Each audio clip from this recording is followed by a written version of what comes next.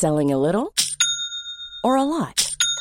Shopify helps you do your thing however you cha-ching. Shopify is the global commerce platform that helps you sell at every stage of your business. From the launch your online shop stage to the first real-life store stage, all the way to the did we just hit a million orders stage. Shopify is there to help you grow. Shopify helps you turn browsers into buyers with the internet's best converting checkout. 36% better on average compared to other leading commerce platforms. Because businesses that grow, grow with Shopify. Get a $1 per month trial period at shopify.com/work. Shopify.com/work. I'm Sandra, and I'm just the professional your small business was looking for. But you didn't hire me because you didn't use LinkedIn Jobs. LinkedIn has professionals you can't find anywhere else, including those who aren't actively looking for a new job, but might be open to the perfect role, like me. In a given month, over 70% of LinkedIn users don't visit other leading job sites. So if you're not looking on LinkedIn, you'll miss out on great candidates like Sandra. Start hiring professionals like a professional. Post your free job on linkedin.com/achieve today. Welcome to the Mr. Beacon podcast, the show that focuses on the worlds of digital and physical coming together, of making everything intelligent and bringing meaning to IoT. We try and bring together guests that will make us all smarter, learning about significant technologies, significant companies, significant applications. This week's episode is unusual. We're focusing on circularity, sustainable fashion. Why would we do that? The reason is a massive amount of our resources are focused on making clothing, and there's a huge amount of pollution and waste that come about that. Fixing this is clearly one of the areas which is a big opportunity for IoT. And if we're going to address this area, we need to understand it. To that end, we've got Tom Cridland, who is a Renaissance man. He's eclectic. He is a fashion designer. Just bought one of his items of clothing, in fact.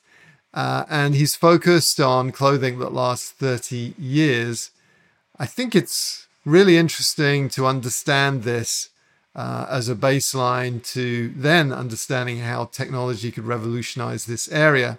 So if you have an interest in circularity, if you want to see the end of fast fashion, you want to understand how our lives are going to change, then please listen to Tom Cridland. And by the way, you're going to get a lot of music as well. One of the things that distinguishes this podcast is our love of music. We try and bring a bit of humanity to IoT in that way. And Tom is an amazing musician and a podcaster as well. Very gifted young artist. Please enjoy this interview with Tom Cridland. The Mr. Beacon podcast is sponsored by Wiliot, intelligence for everyday things, powered by IoT Pixels. Well, Tom, thanks so much for joining the podcast. You're a very unusual guest for us here on the Mr. Beacon podcast. We talk a lot about music, but we don't normally have musicians on, certainly not ones who have got tours on the books and have got this amazing repertoire that you have, and the amazing contacts that you have. And I'm really looking forward to talking to you about that. But really the reason why you're here is to talk about circularity, sustainable fashion, which I believe has a direct relationship with Internet of Things technology. So the plan is we're going to talk a bit about your fashion line and some of the unusual things that you're doing in sustainability. Then we're going to talk about IoT and where fashion and sustainability and IoT can come in. And then I've got a ton of questions I want to ask you about all of the interviews you've done with Annie Lennox, Smokey Robinson, Nigel Olsen, Michael Imperioli. That was an amazing interview that you did on your podcast, Greatest Music of All Time. So long intro, but first of all, thanks for joining the podcast. No, thank you for having me. It's a real pleasure to talk to you.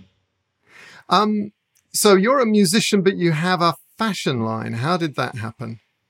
Well, the fashion line came first. I started that when I graduated from university. I was very keen to avoid life in a corporate job, in a 9 to 5 job. In a way, I envy those people because it started off with me wanting to sort of do no work and continue drinking and having a bit of a laugh like I did at university. And the whole point was to not work corporate hours. Here we are a few years later, and I work corporate hours. But I do love it, at least to a large extent.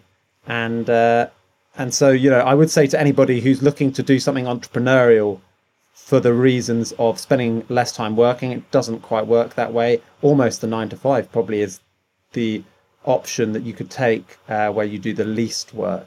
But so that was my motivation for pursuing a career in fashion. It was not because I'm some kind of do-gooder or some kind of person who started out with a huge interest in sustainability.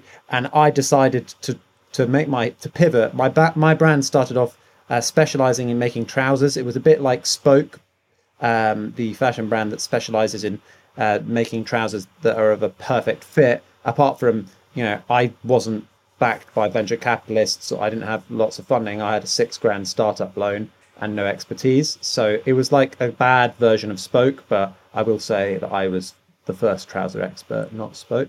And so that was what it was first. And then I thought, okay, I need to do something more interesting than just making colourful chinos. Also, with my posh accent, it didn't quite give off the right vibe. It looked like I was a hurrah Henry going to regattas all the time. It didn't really give off a great impression. So that's why I became interested in sustainability. And I wanted to come up with something that was really eye-catching, that would get me lots of media attention, publicise the brand.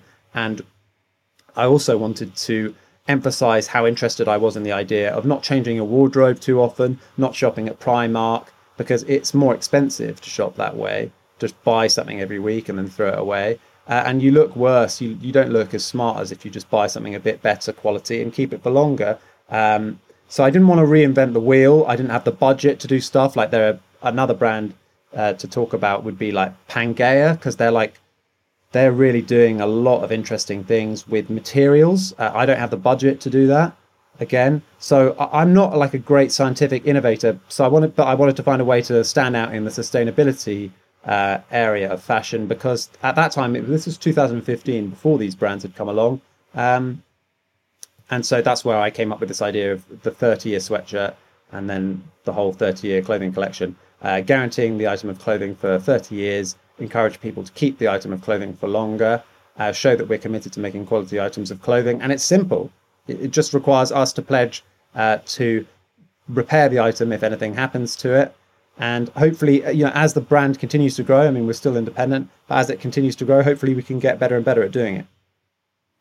So much to talk about here. So I want to tweezer apart a number of the things that you have raised, hopefully without damaging the garment. Let's start off with why sustainable fashion. I mean, isn't fashion to be fashionable? Doesn't it have to change constantly? Yeah, well, I'm not a very good businessman, and I hadn't quite appreciated that for a start. I don't think seasonal fashion is ever going to stop. I think that's quite unlikely. Hopefully, there are going to be some ways around that. I think it's quite unrealistic that we're all going to keep everything that we own for 30 years. That's not what I'm suggesting here at all. But I'm just saying, if you've got a plain navy sweatshirt or a plain white t-shirt or a plain pair of, navy chinos, beige chinos, like those items that can kind of go with anything more jazzy that might be more seasonal, you might as well buy those really good quality items and keep them for longer, have those more sustainable cornerstones of your wardrobe. And then with the more jazzy stuff, again, invest in higher quality. And when it comes to, if you're shopping for seasonal fashion, you should probably have some money in the bank. I haven't really had the opportunity to go into expensive fashion stores all the time and like shop for the latest wares every season. But a lot of those brands where it's like really kind of high fashion, recycling and reselling that stuff is actually possible. Like people really do want to buy vintage Gucci or vintage Saint Laurent or that type of stuff. It's essentially the only part of the fashion market that I think should have no future is Primark and mass-produced like crappy clothing. Yeah, and I mean, I guess the thing that I'm getting at is the damage that causes. I mean, the level of pollution that comes from the production of clothing is really significant, isn't it? All of the dyes, the chemical wastes, the whole carbon footprint of creating something. And if you're then essentially throwing it away, or to be frank, just not wearing it. I mean, you're like constantly buying cheap stuff, which we talk about sustainable fashion in terms of the physical lifetime of the garment, but there's also emotional sustainability. I think I'm probably a little bit older than you, and I have to confess, I do have 30-year clothing in my wardrobe. And the reason it's there is I love it, and it's kind of becomes part of you, and it's sort of, maybe not particularly fashionable, but I just enjoy going back, seeing these old photographs of a favorite jacket or something like that has accumulated memories. And so I think there's some real benefits to having emotional sustainability, building your own brand. And I think the really cool thing is that entrepreneurs like yourselves can actually charge more for something that is better, and we can get more joy out of clothing that is well made. We can spend a bit extra and buy a little bit less, and at the same time we're causing less pollution, and the whole production process is less exploitative as well. I mean, this cheap stuff does not come without a cost. It comes at the cost of all of the workers who are in sweatshops, because the people that make this stuff can't afford to pay them well. So I'll get off my soapbox and we can get back onto yours, or at least your platform. That's very interesting. So how do you make a sustainable, what's the difference between something that's sustainable and something that's not sustainable? Well, I think a lot of fashion was already sustainable before I came up with this idea. The novelty of the idea was the 30-year guarantee. I haven't come up, as I said, there are companies like Pangea, I think, and others come up with more innovative design techniques. But that said, we use organic cotton, recycled polyester. We make the clothing in the United Kingdom. We used to make it in Portugal, and we just make it to a very high standard. And then if anything happens to it, we repair it, we stitch it up, we don't throw it away. I mean, it's a pretty simple concept. It's not, you could probably walk into, brands that I was talking about, Gucci or wherever else on the sort of proper expensive high street, and their sweatshirts would probably last you 30 years as well. I mean, probably some of those very expensive brands, the sweatshirts would also be quite cheaply made, but I think most high quality stuff will last for that long. It's just, I wanted to put up my hand and say, our stuff will last for 30 years. We're prepared to back it. It's going to be cheaper than like Sunspell. It's going to be cheaper than stuff that costs hundreds of pounds. It's a more reasonably priced type of high-end fashion. It's not as cheap as Primark and Zara. And we're going to make it to the highest quality that we can, and double reinforce all the sleeve seams and do extra things to try and stop wear and tear, stop the running of dyes, etc. But at the end of the day, it's about us saying that we're making the best clothing that we can, and we're prepared to provide you with a warranty that underlines that kind of approach to fashion, treating it as sustainable, and kind of going against the grain in terms of that fast fashion culture that's become more prevalent. Well, making your clothing in England is pretty unusual. It used not to be unusual. It used to be standard, but now obviously China is the place that most people go to because and other developing countries. How did you go about finding someone to make your clothing? Was it fun? Have you or just a lot of hard work? It was quite fun. It wasn't particularly. It wasn't like the worst thing that we've ever had to do. I enjoyed making the clothing in Portugal, but sadly Brexit put a stop to that.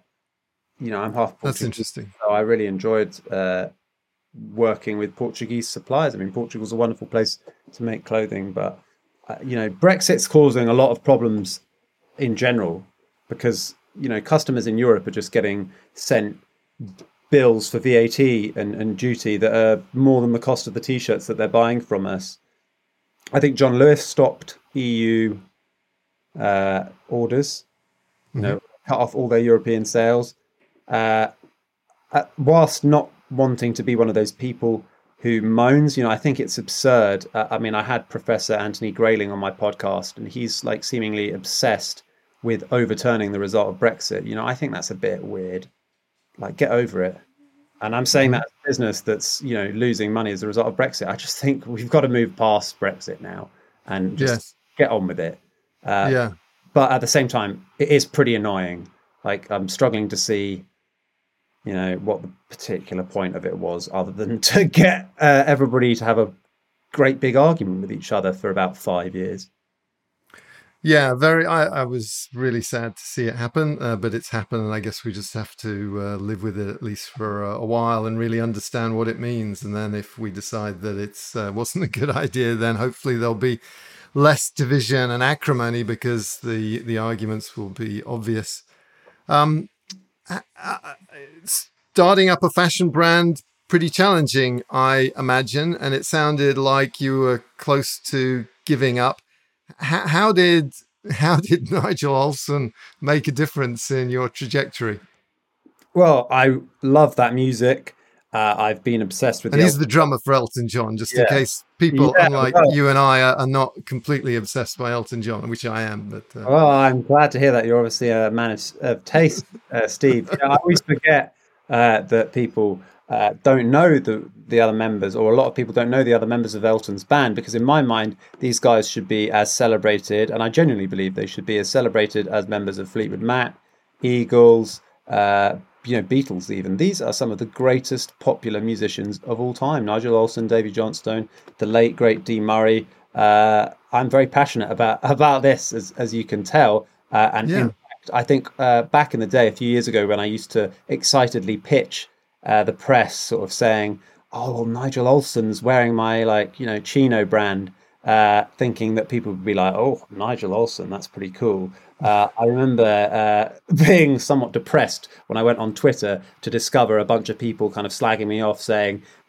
"Oh, he's that Elton John's drummer guy. Weird."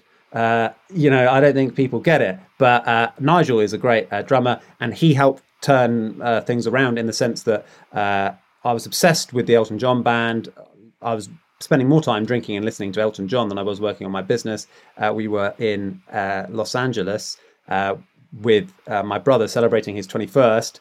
And I just had this moment where I was like, all right, I'm going to email the Nigel Olsson fan club, offer him a free pair of trousers, and, hopefully I can meet him as a result. And he replied, and we ended up starting this kind of thing where we made him clothing to wear on tour. And it started off by going backstage at a couple of shows just to say hi, and we got on well. And so it's evolved into a great friendship, going for dinner, occasionally and catching up. And he's just such a wonderful guy. He's such a nice person, as well as being genuinely, even if we'd just had a bit of awkward chit chat about the trousers before one of the gigs and then never met again, I would have still thought, what a gentleman. But it's been one of the best things to ever happen to me, to make friends with such a great musician. And then recently this year, I had Davy Johnstone, Elton's guitarist, on my podcast twice, which was great because when it comes to meeting up with Nigel, I don't want to pester him and say, oh, can I meet Davy? Oh, can I meet Elton? I mean, I would never in a million years ask him whether I can meet Elton. I've invited Elton onto the podcast separately, but I would never go through Nigel. I'm to get Elton on. I think hopefully, before he retires or whatever, he will come on, because I think I could do a better job at interviewing him than perhaps some of the people who do. Whenever I see him on like the One Show or even Howard Stern, I just thought the interviewing was crap and we learned nothing new. Yeah, it's such an interesting person. And just going back to your point about the musicianship of that band, you read about the early albums that were made, Honky Chateau and things like that. And it was clearly a very spontaneous, rapid process. It wasn't like, here guys, I've written this stuff, here's your part, here's your part. It was collaborative. So that if you love those early albums, which I think most Elton John fans do, it was like he was in his absolute prime. Then they're the product of that amazing ensemble that he brought together. And I actually have a ticket to see him at Dodger Stadium. I think it's his penultimate concert in the tour. I'm really, really looking forward to it. I saw him in Vegas, and I think you saw him in Vegas. And I have to say, I was a little disappointed. You know, he's someone that since Captain Fantastic came out, I have been a devoted fan of. And it was a bit of a lean back, comfy seat experience. And I kind of wanted the stadium experience, the kind of high energy, everyone standing up thing. And so I'm looking forward to hopefully getting a bit of that from Dodger Stadium. The thing is, you know, even in the 90s, the crowds at Elton gigs used to stand up. It used to be a bit trendier then. Ever since I started going, 2010. I mean, when I started going, it was the nadir, if there ever was such a thing, but it was one of the low points of his career. When I went in 2010, he wasn't cool at all. He was falling down to playing, and these are huge numbers, but for Elton, who's a superstar, it's not that great. Like, he was playing like 8,000, 9,000, 10,000. He was playing weird places as well, like places literally in the middle of nowhere. I loved it. I thought that the show then was musically better than it is now. He played for longer. His band were awesome. I mean, they're still awesome. They're the same guys, apart from Bob Birch, who sadly passed away. But the graphics in the background were all a bit crap. Like, there was no tech. It was just a bunch of like 70s guys wearing really cool clothing and just playing great, and all 100% live, no backing tracks. And the essence of it is still the same. What's changed in the interim, the reason why they're in Dodger Stadium, is Rocket Man has come out. David Furnish has become manager. And he's done a very, very good job at making Elton a proper A-list pop star celebrity again. You know, Elton, all his peers, you wouldn't see kind of Don Henley or Bob Dylan kind of mixing with Lady Gaga and Dua Lipa and doing all these award shows and being so public facing. But Elton's Spotify streaming numbers and the fact he's playing stadiums again, it shows that maintaining this kind of celebrity status has really helped his career. So the Vegas stuff was comfy seats, and he was playing smaller arenas. The Dodger Stadium will hopefully it will be a more raucous affair. But I have to say that it's a lot of the people at these gigs, the devoted fan base is still the same. A lot of it is like people keen to see a celebrity. I don't think like when I went, I saw him in Lucca in Italy. A couple of years before, he'd played inside the walls at the Lucca Festival, like most people do. That fits about 5,000 or 6,000 people. When I saw him next, they had to move it outside because there were 25,000 people who wanted tickets. They had to play outside of Lucca just to accommodate all the demand. And, you know, let me tell you, people were not humming along to Burn Down the Mission. A lot of people were asleep in the middle of the concert that I saw. These are people who just wanted to see Crocodile Rock and Rocket Man. They weren't there for the jams. They weren't there for like a 12-minute version of Leave On. But in my mind, him and the band kill it. So any prospect of getting Ray Cooper on your podcast, do you think? Yeah, that looks like it could be a goer. At one stage, I thought it was a definite goer. They were like, we're just looking for a date. And then they were saying, Ray would rather do this when they're back on tour. So, I mean, fingers crossed. I mean, I'm keen to get... I've been trying to it's not been half-hearted because I really do mean it, but I was trying to get people behind a campaign to get them inducted into the Rock and Roll Hall of Fame because it's something that both Nigel and Davey have sort of expressed that they would like. They want to be inducted into the Rock and Roll Hall of Fame like the E Street Band. They should be. I quite agree. I've tried a little bit to kind of encourage that. So it'd be good to get Ray Cooper on just, not that he needs like a podcast to boost his profile, but it would be good to have something up on YouTube, like a good interview with him, because there's not many. Exactly. So he's an enigma, and he's just a fascinating character on stage. I mean, the guy is just so full of energy, and I'd love to just learn a bit more about him as a person, which is why I really enjoyed your interview with Nigel. And you talked about him as being a gentleman, and I mean, he dresses like a gentleman. I mean, he turned it out very nicely for your interview with him. I have to say, he's a very dapper man. That was a nice made in Portugal Tom Cridland custom suit that he was wearing there. Really? Yeah. It's not something that was available on our website. We just make totally custom stuff for Nigel. We're just making a bunch of stuff right now in London that's being resized, where he's got some custom embroidery. We've done some custom embroidery of a single, because obviously I'm quite a fan of Nigel's solo stuff as well. You know, Nigel in the 70s had a few hits and made some albums with some huge people playing on it. You know, like Lee Sklar played on bass. David Foster was a producer on Nigel Olsson's solo records before David Foster was like the biggest producer in the world. And he did a cover that Elton played on and the Elton band played on. So it was effectively the 1973-74 golden era. It was like an Elton John record, but Nigel takes lead vocals and the rest of them play. It's called Only One Woman, and it's actually a cover of a Bee Gees song.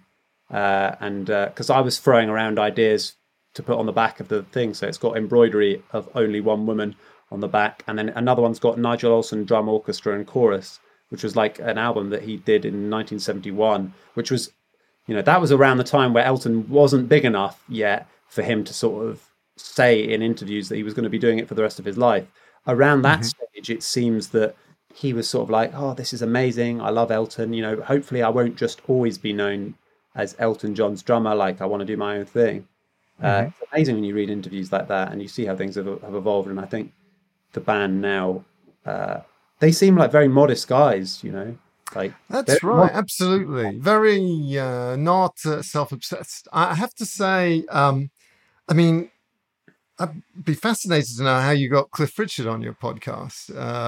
But Cliff, who is a super interesting guy, he's just a major pivotal figure in the history of popular music in the UK. But, you know, very kind of, he was, I think, self-obsessed is a little too critical, but he was just very conscious of himself, and not self-conscious, but conscious of himself. Whereas, you know, I look at who else was I listening to that I really liked? Gary Kemp from Spandau Ballet. Super entertaining, very thinking about other people, thinking about the industry, thinking about others. And you probably don't want to say anything nasty about Cliff Richard, but I don't know whether that came across to you when you were talking to him. I mean, the thing is that I like trying to be candid about people, because, you know, like one of the best podcasts. I mean, I'm always going to say the Elton John Band are my favorite podcasts, because they genuinely are. That's what I'm really interested in. But like a great example of a podcast, probably one of the more entertaining musicians who came on, was David Crosby, because he says what he thinks. You know, he basically said Kanye West is an arsehole, Rick Rubin is an arsehole. That's what you want to hear in an interview. You don't want to hear boring people kind of just being vanilla. That's not why you engage with pop culture. That's pretty much what the Gallaghers made a career of. You know, Oasis didn't exactly reinvent the wheel musically. I prefer their interviews to their music. Their interviews crack me up. And so when it comes to Cliff Richard, the thing is, I bought a CD last summer of Cliff Richard's 80s stuff, like Wired for Sound, Carey, big cheesy ballad, Ocean Deep. There were loads of absolute bangers. You know, to be honest, it didn't actually sound, the production did not sound a million miles away from the production on The Weeknd's #1 really trendy album, After Hours. Like Cliff Richard, like in the 80s, is basically pop music of today. He is like made a lot of absolute bangers. The problem is that Cliff doesn't think he's very cool. He seems like he's very insecure. Like, the fact is, you know, he's cool. He's a good-looking guy. He's a great vocalist. He's like 80 years old. He literally looks as young. He looks younger than some of my contemporaries from uni. I've just turned 30. He looks as young as me. In fact, I was just coming back from Portugal, and he lives in the Algarve. And there was a cardboard cutout of him advertising some Portuguese wine that I found quite funny. So I took a little selfie next to it and put it on Instagram. And a lot of people said, Cliff's cutout looks younger than you, mate. He looks great. I think he shoots himself in the foot a little bit sometimes. I find him a fascinating character, Cliff Richard. That's like, he's made some bad stuff. There's some pretty terrible records. Like there was a mashup of What a Wonderful World mashed up with something awful. Like I think What a Wonderful World mashed up with Somewhere Over the Rainbow, and the music video is Cliff flying through London or something. It's like laughably bad, but in general, I think he's really cool. I think he's made some absolute bangers. Yeah, I mean, when you have a career that is that long, I mean, what an incredible industry, a very challenging industry to try and stay relevant in. You're going to throw yourself in the arms of people creatively who maybe you shouldn't have done, but you can't deny his talent, and you can't deny his role in, the quote that the John Lennon quote that, it started with him. It started with Cliff. You can't get a better endorsement than that, can you? No, you can't. Selling a little or a lot? Shopify helps you do your thing however you cha-ching. Shopify is the global commerce platform that helps you sell at every stage of your business. From the launch your online shop stage to the first real life store stage, all the way to the did we just hit a million orders stage. Shopify is there to help you grow. Shopify helps you turn browsers into buyers with the internet's best converting checkout. 36% better on average compared to other leading commerce platforms. Because businesses that grow with Shopify. Get a $1 per month trial period at shopify.com/work. Shopify.com/work. Hey there, it's Michelle Norris. I'm host of a podcast called Your Mama's Kitchen. When I travel, I'm usually looking for a way to find a taste of home when I'm not at home. And one of the things I love to do when I am at home is entertain. And Airbnb allows me to do that. When I was in California recently, I rented a house that had a great kitchen. And when we were sitting around the table, we were all thinking, we're in someone else's house. Someone could be in all of our homes as well. If you have a home, but you're not always at home, you have an Airbnb. Your home might be worth more than you think. Find out how much at airbnb.com/host. I knew this was going to happen. I've just drawn into like a magnet to talking about music. And this is supposedly a podcast about the Internet of Things. And one might ask, what the heck has sustainable fashion got to do with IoT? But I think there's a lot, and I think there's some technology and there's some business reasons for the overlap. And before I joined Wiliot, which is the people that's my day job, the people that allow me to do this, semiconductor company, cloud sensing as a service company, I started a company called Cause-Based Solutions, and the premise was, we should try and find ways of making a profit that actually make the world better. And that way everyone has more fun, we can feel better about it. And rather than, giving back being virtue signaling, it can be a way to make a living. And that really will be sustainable and positive thing. And I really feel like there's an opportunity with sustainable fashion on its own. But I think when you start to bring some of the technology that we're working on, which is essentially a computer the size of a postage stamp, it powers itself by recycling, by harvesting radio frequency energy. Suddenly you can put intelligence in clothing and identity. And one might reasonably ask, why the heck would you want to do that? Clothing should be about texture and fiber and feel and color and cut and all these things. But I do believe that technology has something to offer for circularity and the Sustainability Consortium recently did a study where they tried to look at how often people wear something. And if you think about it, we have some fundamental problems with fashion. One is people make fashion and they don't know whether people like it or not. They know, obviously, you know, if people buy it, and you'll have seen, hopefully, eventually, well, you probably won't see it, but I did buy your one of your red sweatshirts, and I think I'm going to like it. But let's face it, neither of us knows whether I will do. And unless we keep in touch, you won't know if I wore it once and then thought it was a terrible mistake, or if it becomes, you know, part of my weekly rotation, favorite thing, and I wear it for the next 30 years. So I believe that bringing IoT, this kind of postage stamp, sustainable, battery-free computing integrated in for pennies into the Care label will allow, with the appropriate permissions by the wearer, some people won't want to do this, some people will.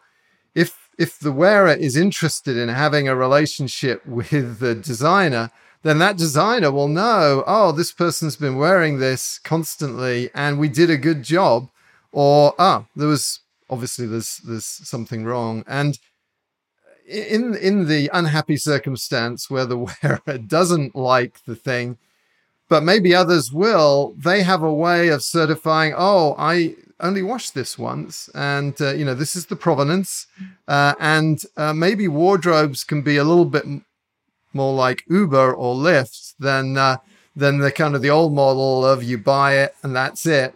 You can have kind of more of a fluid movement of clothing through your wardrobe, and the clothing can find the person that loves it, and maybe they'll be happy together. I'm sort of talking about subscriptions to clothing, rental of clothing. And, I think one of the things that stops people buying more, certainly in my case, is my wardrobe's full. I've got no space to put stuff. And if we had a better mechanism for adding some intelligence to clothing so that you understood what you like, and you had a easy mechanism for getting money back and finding a home for the things that maybe aren't a good fit. Maybe it's a great item of clothing, but someone else would appreciate it. And so I think that's where the opportunity is, and the building blocks to make this crazy idea happen are actually pretty close to hand. Washing machines now have Bluetooth and Wi-Fi in. They can energize and read these tags. And so clothing can communicate how often it's washed, which would be of direct interest to someone that's thinking about buying it and giving it a second home.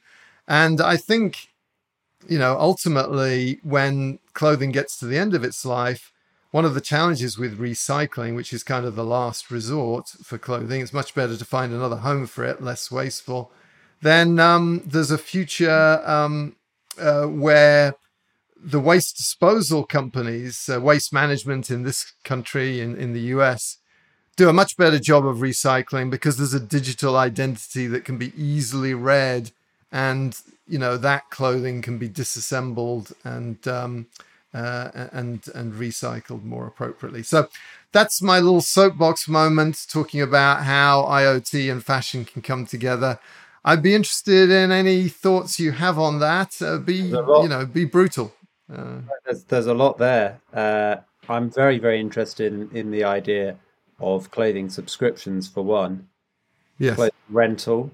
I mean, clothing rental makes so much sense, especially considering the price of some things that you would only want to wear a couple of times, or you really will only have the opportunity to wear particularly expensive stuff. Like, there's some stuff that I see that I just think, God, I would love to wear that to a party and stuff.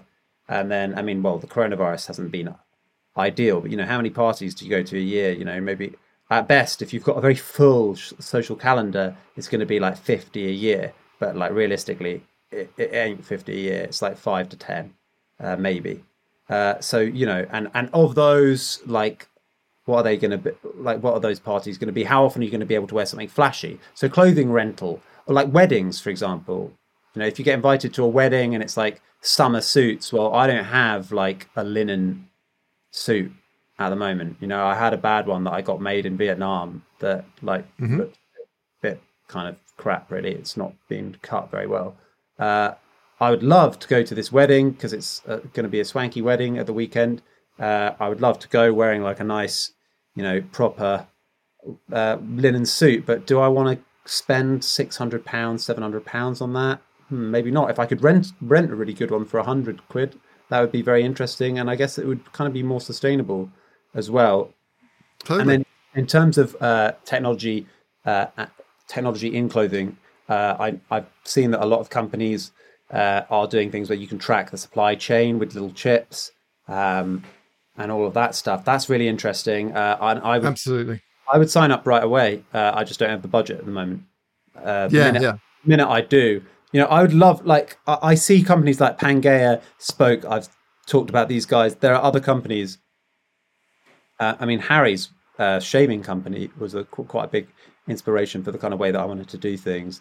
That's, of course, a subscription-based company, as it should be, but for shaving stuff. But the point is that a lot of these companies have more budget, more opportunity than I do. So I'm working within quite a restricted framework in terms of what I can make possible. But there are a lot of great ideas, and that technology tracking stuff in your clothing for the supply chain, for where it might end up, that's pretty revolutionary.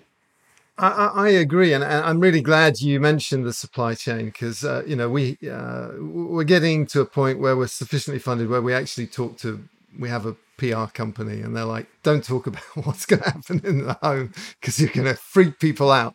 But it's actually the supply chain bit. It's the bit between the mill where the fabric is made and the store that has so much room for improvement. There's a lot of clothing that is just dumped because too much was made. And then,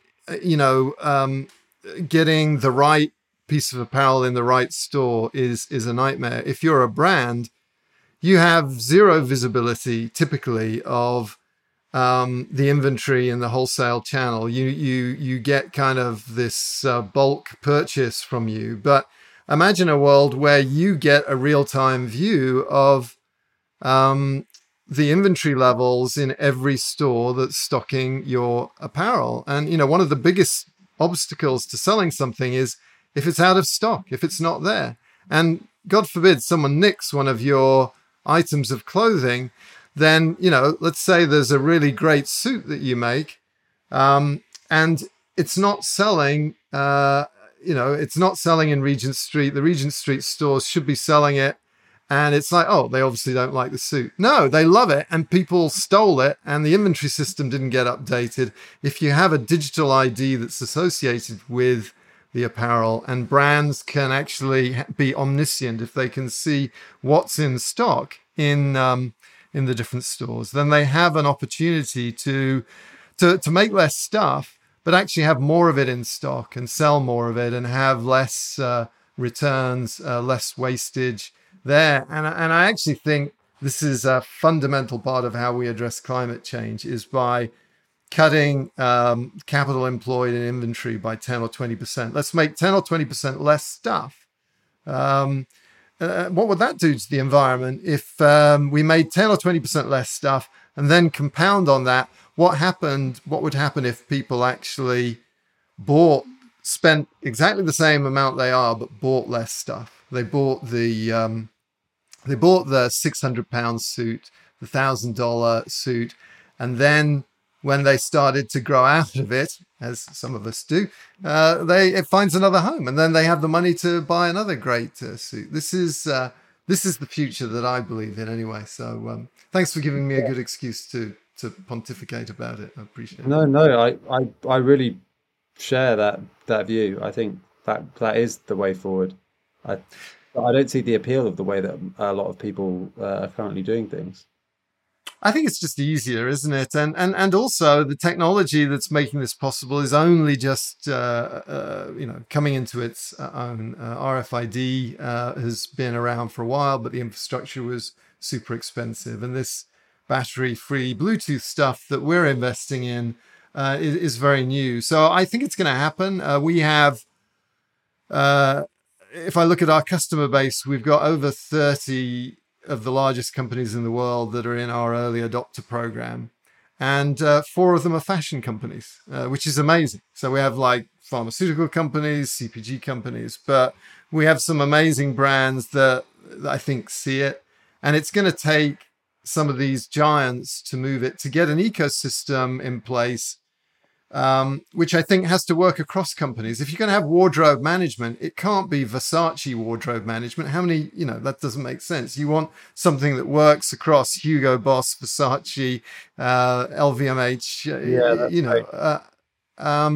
and then that's a platform where entrepreneurs, boutique designers can slot in, and they can put in the hooks that it'll be like the App Store, but for clothing. It'll be like Netflix, but for clothing. And you have big artists and small artists that are making stuff for Netflix. And I think that's the way it's going to go, personally. Very good. Let's get back to music. How did you get Cliff Richard on your show? Well, it was at the stage where it was going to be a one-off podcast. So it was going to be, just a one-off series of the greatest artists of all time, as many of the initial ones were going to be. And, I was as surprised as anyone when a lot of these people agreed to come on the podcast. But yeah, it was amazing. It was amazing to talk to him. And I think he's exactly the type of person who doesn't give that many in-depth interviews like this, who would do well to do more of them, because he is a very interesting guy. I'd love to hear more from him. I was like, okay, we got warmed up. We got the perfunctory stuff out of the way. Let's get into more of the depths and tell the story of Given Album. And I'd love to do a 3-hour one. I'd love to do like a Joe Rogan experience with Cliff Richard. Give him a glass of Quinta de, Carmo or whatever, Portuguese wine, and maybe a spliff, like Elon Musk on the Joe Rogan podcast. We could have Cliff Richard smoking weed and really like telling us what he thinks about the BBC. I would have enjoyed to really get down to brass tacks with him, but he sadly only had an hour. But that was pretty good as far as Cliff Richard interviews go. Amazing. And what about Annie Lennox? Isn't she a wonderful person? I think she is. I'm going to again pontificate a bit, but the zenith of my musical experience was when I ran the college radio station back in the 80s, and it was a wonderful thing. I got to hang out with people that knew a lot about jazz and punk and all the stuff that was going on. We got a lot of white labels, but probably the peak of Campus Radio Hatfield's resurgence in the early 80s was when Annie Lennox agreed to be interviewed by us. And wow. I didn't interview her, unfortunately. It was before I was in charge, and so I didn't get to kind of elbow other people out of the way and rush down with a microphone. There was some very, very nervous person who'd never interviewed anyone famous before, and we kind of sent him down to interview her, and he just completely froze. I mean, he literally became incoherent and couldn't talk. And she interviewed herself. She literally said, well, you're probably wanting to know about, how we're feeling about the fact that we've got a number one. And because, she didn't agree to come to Campus Radio Hatfield when their, whatever it was, Sweet Dreams was at number one. They were like, an emerging band, and they ended up at Campus Radio Hatfield. And she could rightly have been very arrogant and obnoxious and kind of brushed off this chap whose knees were knocking. But it was a great interview, and she did it all on her own on autopilot. So did you get that impression when you talked to her? I think she comes over as being super nice. Yeah, she was very, very pleasant to talk to. I thought, it was a great interview. I feel like, again, that one could have gone on for longer. I mean, I often feel like they could have. Yeah. You're a very multi-dimensional artist. So as well as interviewing artists, you actually play. Tell us about the tour that's coming up. So I'm opening for the Stylistics across about 20 dates, and starting end of October, finishing early December. And yeah, I mean, that's a huge honor. It's pretty difficult, to be honest with you, to try and make the type of music that I really like. No one listens to it on TikTok or on Spotify or anywhere, you know, that type of old school 70s sound. I mean, by July the 17th, on July the 17th, the rest of the music that I've recorded will be out. It's called the One Single a Week box set. So basically, back in 2019, I decided I'm giving up everything to only focus on writing, recording, playing live. I'm just going to drop everything else and follow the rock and roll dream. And I manically wrote and recorded over 100 songs, drawing on my many years of musical obsession, and then did a 48-state tour of the US. I played every single state, every single contiguous state in 2 months with a band, and that caught the attention of the Stylistics. Then coronavirus happened. The tour with the Stylistics got postponed to now, and I realized that I'm going to need to keep everything going, and I realized I want to keep everything going. I want to do my clothing, I want to do other business stuff, I want to do my podcast, etc. I can't just make music because it's not possible. You can't support yourself, and also you drive yourself mad if you're only focused on something like music that you love too much. It becomes a chore rather than a pleasure. But we did, and with a lot of extraordinarily talented musicians, I put together over 100 songs, wrote 100 songs, recorded them, and people have really I sent the link to a few people, a couple of people to review, and you know, I think people have been pretty knocked out. I've been really happy with the response to, because it's been a bit underwhelming. This music was initially planned for release in 2019, but I didn't have the scope to finish the vocals for over 100 songs. You know, it was very crazy, manic to try and put that amount of stuff together. So finally releasing it all finished, mixed, mastered, I'm not mucking around songs. You know, these are songs, real music played by real players, original stuff. A lot of it quite 70s, quite inspired by Elton and all of that type of thing.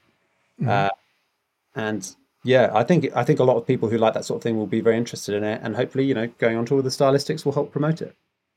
So will you do any Elton covers in your set, or just going to be things from 20s Midlife Crisis? Is that one of your albums? Oh yeah, Midlife Crisis in Your 20s. That's the new.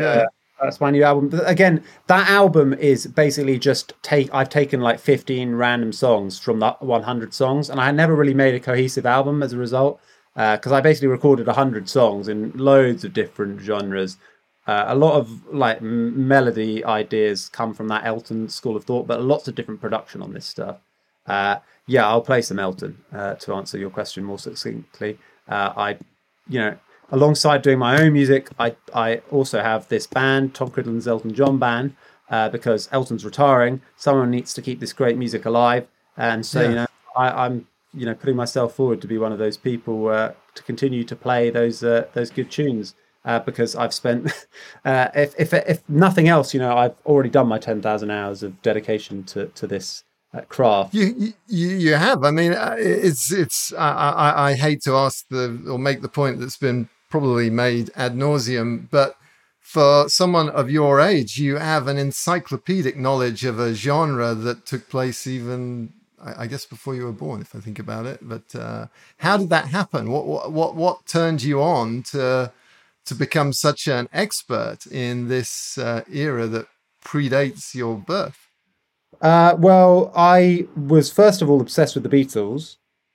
So I was equally obsessed with the Beatles and like all stuff that derives from the Beatles, like all of their solo stuff, or the like Jeff Lynne productions. Another amazing artist. Yeah. Incredible.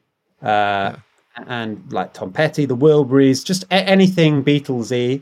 I was really obsessed with that. But then I've always been obsessed with pop culture and media and all of that stuff. And, you know, I listen to modern music. I love Dave, the UK rapper who plays piano, and it's just extraordinary. He's amazing. But the 70s became, like, after the Beatles, became my second, like, deep love. And Elton's music, Elton John band. I just love studying that stuff. I'm interested in the personalities and the stories. I haven't actually spent enough time on the music. I only got into actually making music 2019. Before that, my first ever thing was the Tomics. 2018, I played drums and sang, played 100 gigs around England in pubs, and then we got booked to play a hotel in LA. So we did 3 records as a band, and I was the like singing drummer. Then 2019, I did my own solo stuff. But that's all I've done music wise myself. I'm not trained. I taught myself drums. Now I've switched to teaching myself piano and singing at the same time. So, I haven't been playing piano since I was 3. I didn't go to Royal Academy or anything. I'm winging it to a large extent. But I'm getting there. And then I'm going to go out and I'm going to play a hell of a lot of gigs to really cement that knowledge. And will you be coming back to the US? Oh yeah, definitely. Early 2022 is when I plan on going to the US next. To be honest, I would actually flee the UK and go to America sooner, but I've got this Stylistics tour, so I'm going to prepare with some warm-up gigs in Portugal, just to get like really comfortable playing and singing, and then do the tour in the UK. I mean, I could just sing, I don't need to play piano at the same time, having only started it last year. Like last year, I couldn't even tell you what middle C was. So to be playing and singing like Elton John's material, and like we're going to do Funeral for a Friend, and we're not amazing. We're not going to do just like I'm Still Standing or stuff like that. So this is going to be a lot of work. Well, it is. It's been a lot of work, but now I'm really winding down doing anything else other than practicing because I need to get in shape. Yeah. Well, it must give you an incredible affinity with the artist to be so familiar with that music. I mean, I am unfortunately a music wannabe. I can't play a note, but just doing the like Guitar Hero type stuff, just doing that and starting to, I remember, can't remember the one of the Rolling Stones kind of terribly long tracks. Oh, I wish I had a better memory, but I remember drumming to that on one of those games, and it really made you listen. It made you listen to the complexities of the music, and suddenly you get a new appreciation when you're actually trying to reproduce what someone else has done, and you're actually reproducing it in a way that I think is pretty compelling. So that must bring you closer to the artist, I imagine. Absolutely. And I was very interested in studying the intricacies of this music earlier because I noticed the way that he improvises every single show differently. The piano parts and the vocal parts are always slightly different. It's because he's just insanely talented, and so are his band. They don't labor over this stuff. Like, he wouldn't need to practice all summer like me to get in shape for a gig. Apparently he's not even played the piano during this lockdown, and he's just signed up to like 100 stadium shows, and he'll nail it. This is a guy who's 75 years old. He's so overweight he can barely walk, and he is that good live. He plays for nearly 3 hours. He doesn't need to think when he plays. That's what it seems like. He's just that talented. Well, and his ability to compose. I think he was on Oprah, and they threw a book out to the audience. Someone read a few lines, and he composed around that. That was just incredible. That ability, extraordinary. Well, Tom, thanks so much for giving up a bit of your day to talk. It's been an eclectic conversation, but hopefully one that people will find interesting. And I certainly found it interesting, and I appreciate the chance to talk with you. No, I really appreciate the chance to talk with you. It's been the high point of the day, and hopefully we can meet in person in America. Absolutely. If Wiliot continues to do well, maybe we'll have a corporate gig on the deck of the Midway, and your band can play and entertain everyone. That would be that's what I aspire to. Very good. I'm looking forward to getting my red sweatshirt. So keep it up. Congratulations.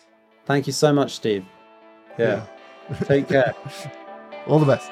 Bye-bye. Well, I hope you enjoyed our conversation with Tom. He's a remarkable person, an amazing podcast, over 400 interviews with incredible musicians, but also a purposeful business with his sustainable fashion line. I hope you found that as interesting as I did. Please do tell your friends, tell your colleagues, like us on whatever the platform. This message comes from BOF sponsor eBay. You'll know real when you get it. It'll say eBay Authenticity Guarantee. And you'll feel it. Maybe it's a head-turning handbag, a watch that says it all, jewelry that makes you look like the gem, or sneakers and streetwear so fresh every step feels fly. eBay gets it. So look for the blue check mark next to that thing you love and be confident that every inch, stitch, sole, and logo is checked by experts. With eBay Authenticity Guarantee, you can trust that feeling of real is always in reach. Ensure your next purchase is the real deal. Visit eBay.com for terms. Ever catch yourself eating the same flavorless dinner 3 days in a row? Dreaming of something better? Well, HelloFresh is your guilt-free dream come true, baby. It's me, Keke Palmer. Let's wake up those taste buds with hot, juicy pecan-crusted chicken or garlic butter shrimp scampi. Hello Fresh. Stop dreaming of all the delicious possibilities and dig in at HelloFresh.com. Let's get this dinner party started.